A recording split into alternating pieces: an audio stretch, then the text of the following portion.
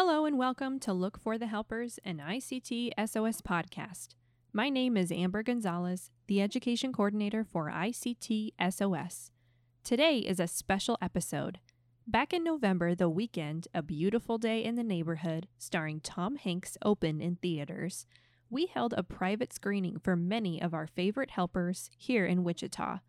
You are about to hear from recent Masters in Social Work graduate Liz Upton and our Executive Director Jennifer White discuss the life of Mr. Rogers and how his work impacts the work we do. You will also hear audio clips from a few helpers recorded during the movie screening. I hope you enjoy today's episode. For further information about ICT SOS and how you can help or donate, please visit our website, ictsos.org, and follow us on social media at ICTSOS. You can also find today's show notes, links, and reporting lines on our website, www.ictsos.org/blog.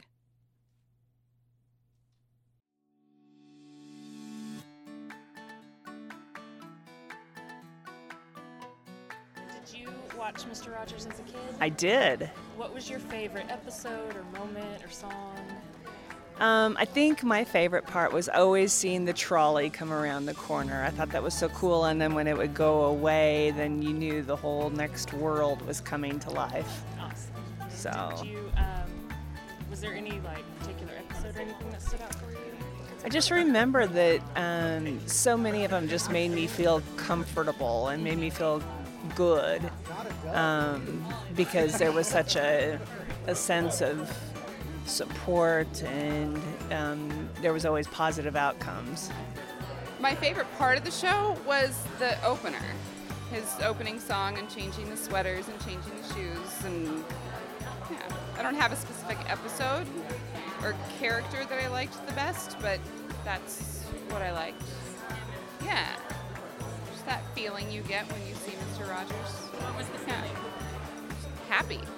My favorite part about Mr. Rogers is just the routine that he would have. He was so consistent, and every episode, no matter where you came in on, you kind of knew exactly what was going to happen next. It was a very comforting feeling.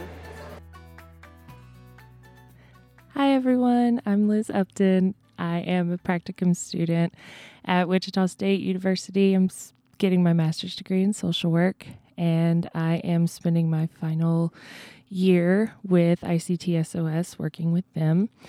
In November, the movie A Beautiful Day in the Neighborhood came out, and our executive director, Jennifer White, rented out a theater to show the movie to local helpers.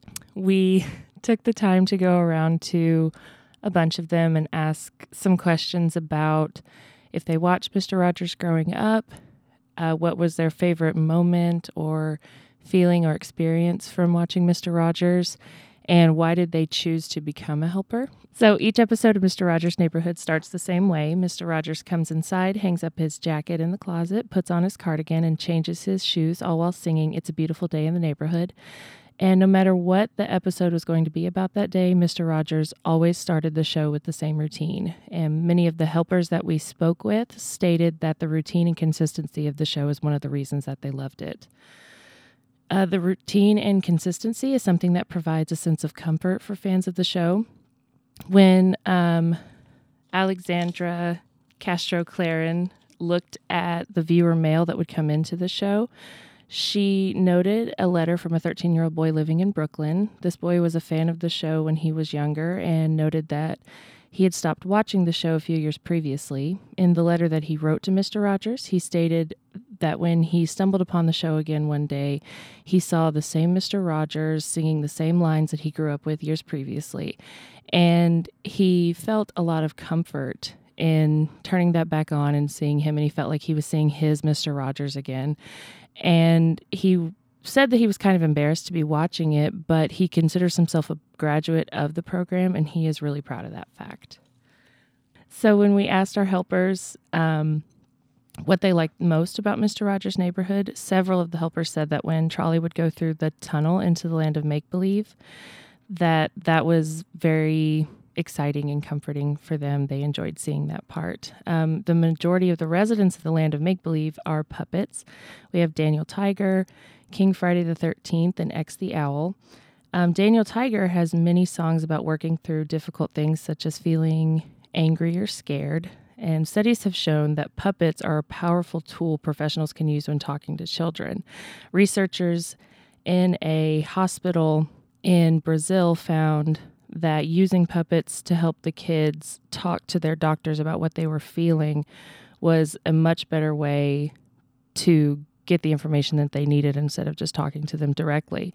Mr. Rogers has actually been quoted as saying about feelings that if it's mentionable, it's manageable.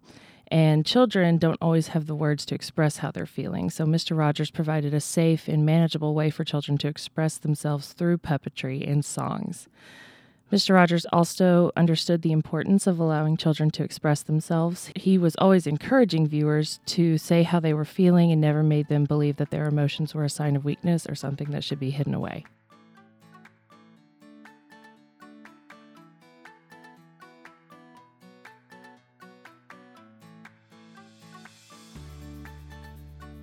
Last question is, why did you become a helper? I think I probably was born into a family of helpers, and so my mom in particular, and so then it just became very easy to do that and kind of just figure that that's expected or what I wanted to do, and then it kind of, bites you, and then all of a sudden you can't figure out anything else that you'd rather do, so. I became a helper just because I feel like that it's a passion of mine to serve others and to, just be that person for somebody throughout their hardest time. And, that's why I love being a nurse. Thank you. That's a good question. I think I chose to become a helper because I definitely saw the need, and if there is one way that I can help in any capacity for a child or a family, I am more than happy to do that.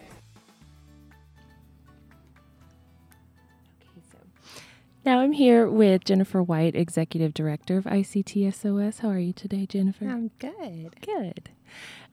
So since you are the resident expert on all things Mr. Rogers, and you're the reason that all the helpers got to see that wonderful movie, I wanted to ask you the same question. So obviously, did you grow up watching Mr. Rogers?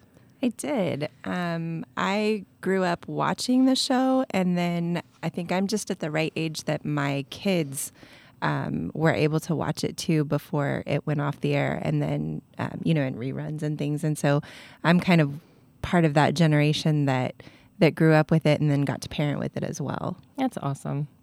So what was your favorite moment or feeling or experience from the show? I don't know that I had a favorite moment so much as just, like a lot of other people said, just kind of the general feeling of the show. I don't think I realized this until maybe I was an adult, but I think one of the things that really appealed to me with Fred Rogers was he reminded me a lot of my grandfather. They looked similar, I guess, and my grandpa was one of the most just kind of solid, consistent, calm people in my life, throughout my life. And I think there was just kind of maybe a subconscious connection that, Mr. Rogers really reminded me of him. And then even especially after my grandpa was gone, it was almost kind of like a little piece of that still remained in my life, just because their mannerisms were very similar. And my grandpa was also a person that was very solid in his beliefs and his convictions, and you weren't going to push him one way or the other off of that, but at the same time was very open-minded and not judgmental. Mm-hmm. And so just that very solid, calming person in my life. And I think Mr. Rogers was that for a lot of people that maybe didn't have that person in their life. Yeah, I can see that. That's cool. So we know why you started ICTSOS, but you've been a helper long before that. So why did you choose to become a helper? I think it's just kind of always been in my nature. I don't know if it's genetic, because my kids are kind of wired the same way. My mom was wired the same way. My grandfather was wired the same way. So, I think some of it is just, that's just kind of how our family has operated. I just know that in my life, I've been very blessed to have, safe, healthy people around me, a safe place to live, food to eat, things like that. And so because I've been able to operate from that place, I feel like I have not necessarily an obligation, but a privilege to be able to extend what I've been given to other people. It's interesting because a lot of the helpers that we talked to said something similar. Nobody wanted to credit themselves with it. Everybody said, I was either born into it or I looked around and saw a need for it, so I jumped in. And I think that's really neat. I think that's the nature of helpers, though. Nobody says, oh, because I'm a superhero. Right. Yeah. And I think just, from a leadership standpoint as well, my philosophy, I guess, on leadership has always been to come at it from a servant perspective. Mm-hmm. And so I think some of the best helpers are also some of the best leaders in our community. So it's neat to kind of see that overlap, especially with some of the amazing people that we get to work with. Cool. So I actually did not grow up watching Mr. Rogers. I'm so sad for you. I know, but my daughter watches Daniel Tiger's Neighborhood, and those songs, I sing them to her to get her to think about her feelings and everything. So when I actually watched the movie, I wasn't sure if I was going to have an emotional reaction to it, but coming from my social work perspective, he was like the embodiment of a social worker. He really absolutely. was. Absolutely. What a lot of people don't know is he was actually an ordained minister. So there's some rumors that he was a sniper and, all these kinds of things. He wasn't. But his ministry, his ordination through the church was actually for television. So he was given kind of this special assignment through the church to be able to use television as a ministry. And, it wasn't a faith-based program as far as, speaking about God and spirituality and things, but those concepts and, just kind of that social worker heart. Mm-hmm. I think it really came through. Everything that he did with the program was very intentional, very based in early childhood development and research around emotional growth and things like that. So what seems on the surface to be this really simple, sweet kids show really had a lot of research and intentionality behind it. Yeah. And I also like that in the movie he said, what's the most important thing to me right now? And he said it was talking to the reporter that he was talking to. And it connected with me because I think everybody can relate to the fact that we don't do something and be fully present in it.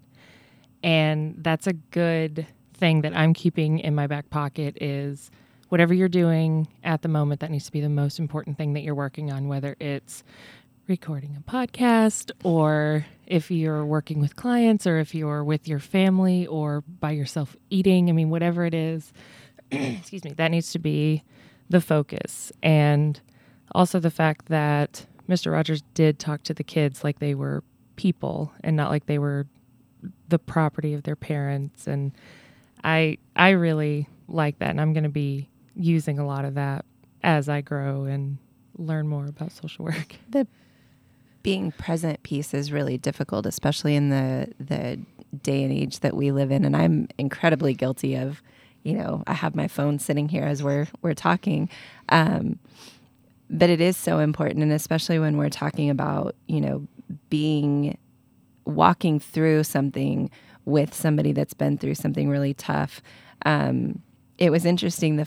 So I actually saw the film by myself before we did the screening, and the opening sequence where Tom Hanks comes in as Fred Rogers and sings the song and changes the sweater and that whole thing.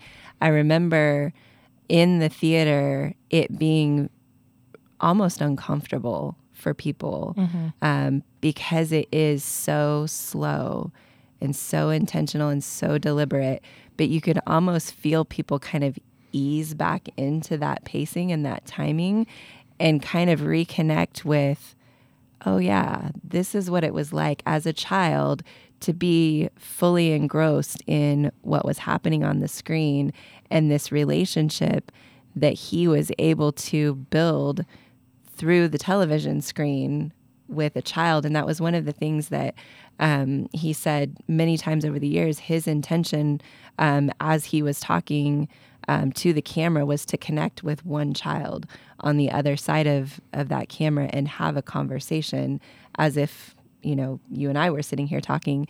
And I think that's one of the things that, with the people that we get to work with and the helpers that we see, whether that's the nurses or the officers or the social workers, I think a lot of what Fred Rogers was trying to do through that show, the reason it's been so timeless is because it's effective. And we see that play out now in the way our helpers are connecting with kids and with people who've been through trauma, in really being fully present in that moment with them. That's sometimes a really scary moment. Right. And I think one of the things that people look at Mr. Rogers, and they also look at our helpers and say, wow, I could never do that and everything. And there was a quote from the movie I really liked. It was the reporter was asking his wife, what's it like being married to a living saint? And Mr. Rogers' wife said, I don't like when people call him that because it makes it sound like it's unattainable. And I've only seen the movie once, but I think about that almost every day. I'm holding that in my heart now because I'm like, that is so true. He was a very good man and said a lot of wonderful things and impacted a lot of people, but it's not unattainable. And we have lots of people out there who are like, I just don't know where to start. And the truth is, you just start. Well, and, at the heart of who he was, some of that is just the essence of who he was as a person. But Joanne Rogers, his wife, has said this in interviews over the years as well. He worked really hard at being the person that he was. He invested time in self-care, and I know that's a buzzword right now, but he swam laps every morning. He prayed for people by name. He spent time reading scripture and not only out of the Bible, but reading things in other faiths and, just really investing in himself so that he could pour that back out into other people. And I think that's one of the things that, especially as helpers, we're not always really good at. We get told that all the time, self-care. And people think, oh, that means, taking the afternoon off and going to a movie or whatever. But some of those self-care practices for him were things that were incorporated into his everyday life and part of his routine. And so I think that's part of the reason why Joanne says, it is attainable. You just have to work at it. I think that's a big struggle for all of us sitting in this building right now. It's very easy for me to tell other people to go take care of themselves. I think it's difficult for all of us as humans. That's true too. Yeah. Okay. So we've been talking about the helpers that we work with, but a lot of people I know, especially to you, ask, well, how can I help? How can I help? So how can I help? I think there's kind of two things behind that question. One, I think a lot of people get sort of paralyzed with this issue. They hear about it, they see a documentary or hear somebody speak, and they think, oh my gosh, this is this huge issue, human trafficking. I'm just a fill in the blank. I'm just a mom. I'm just a community member. I'm just a whatever. And it feels really overwhelming. And so one of the things that I really try to encourage people to think about is, what are the things that you're already doing or the things that you already like to do because there's probably a way to plug that in. The way we're set up, we're very project based, and we're that way on purpose so that people can kind of pop in and out on things without feeling like, I have to commit to a monthly meeting, or I have to commit to, this many hours a week to be able to do something. A lot of times it's the person that shows up at our 5K race and hands out water bottles at the finish line, or it's the person that bakes cookies for us to take to the kids in the group homes when we're doing Christmas. It's these little pieces along the way that kind of all combine to make this whole thing work. And that's not just with us. That's with a lot of the different organizations that we work with. I was looking at the room the day we did the screening and just kind of looking at all of the pieces of the puzzle that were in the room that day. And so we had medical, and we had social work, and we had therapy, and we had law enforcement, and community members, people that serve on committees and with events with us. And every single piece of that puzzle is essential to the whole picture coming together. And so, like I said, I just would encourage people to think about, what talent do I have, or what strength do I have that I could contribute in some way? And then we can help people plug in.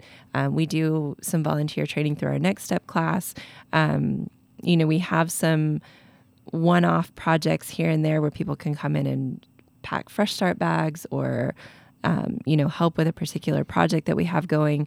So it doesn't have to be an all or nothing thing. Mm-hmm. And I think that's where people get stuck sometimes. I tend to be an all or nothing person, and I jumped in with both feet, almost 9 years ago. But that's not typical of most people. And so I think that's where people get stuck. If I can't jump all in, start an organization, start a program, start a project or whatever, then I can't really do anything. And that's just not the case. Jen, thank you for sitting down and talking with me today. If you are interested in volunteering or donating, you can check out our website at ictsos.org, or you can follow us on social media. We got Twitter, Facebook, and Instagram. And I hope you make it a snappy new day.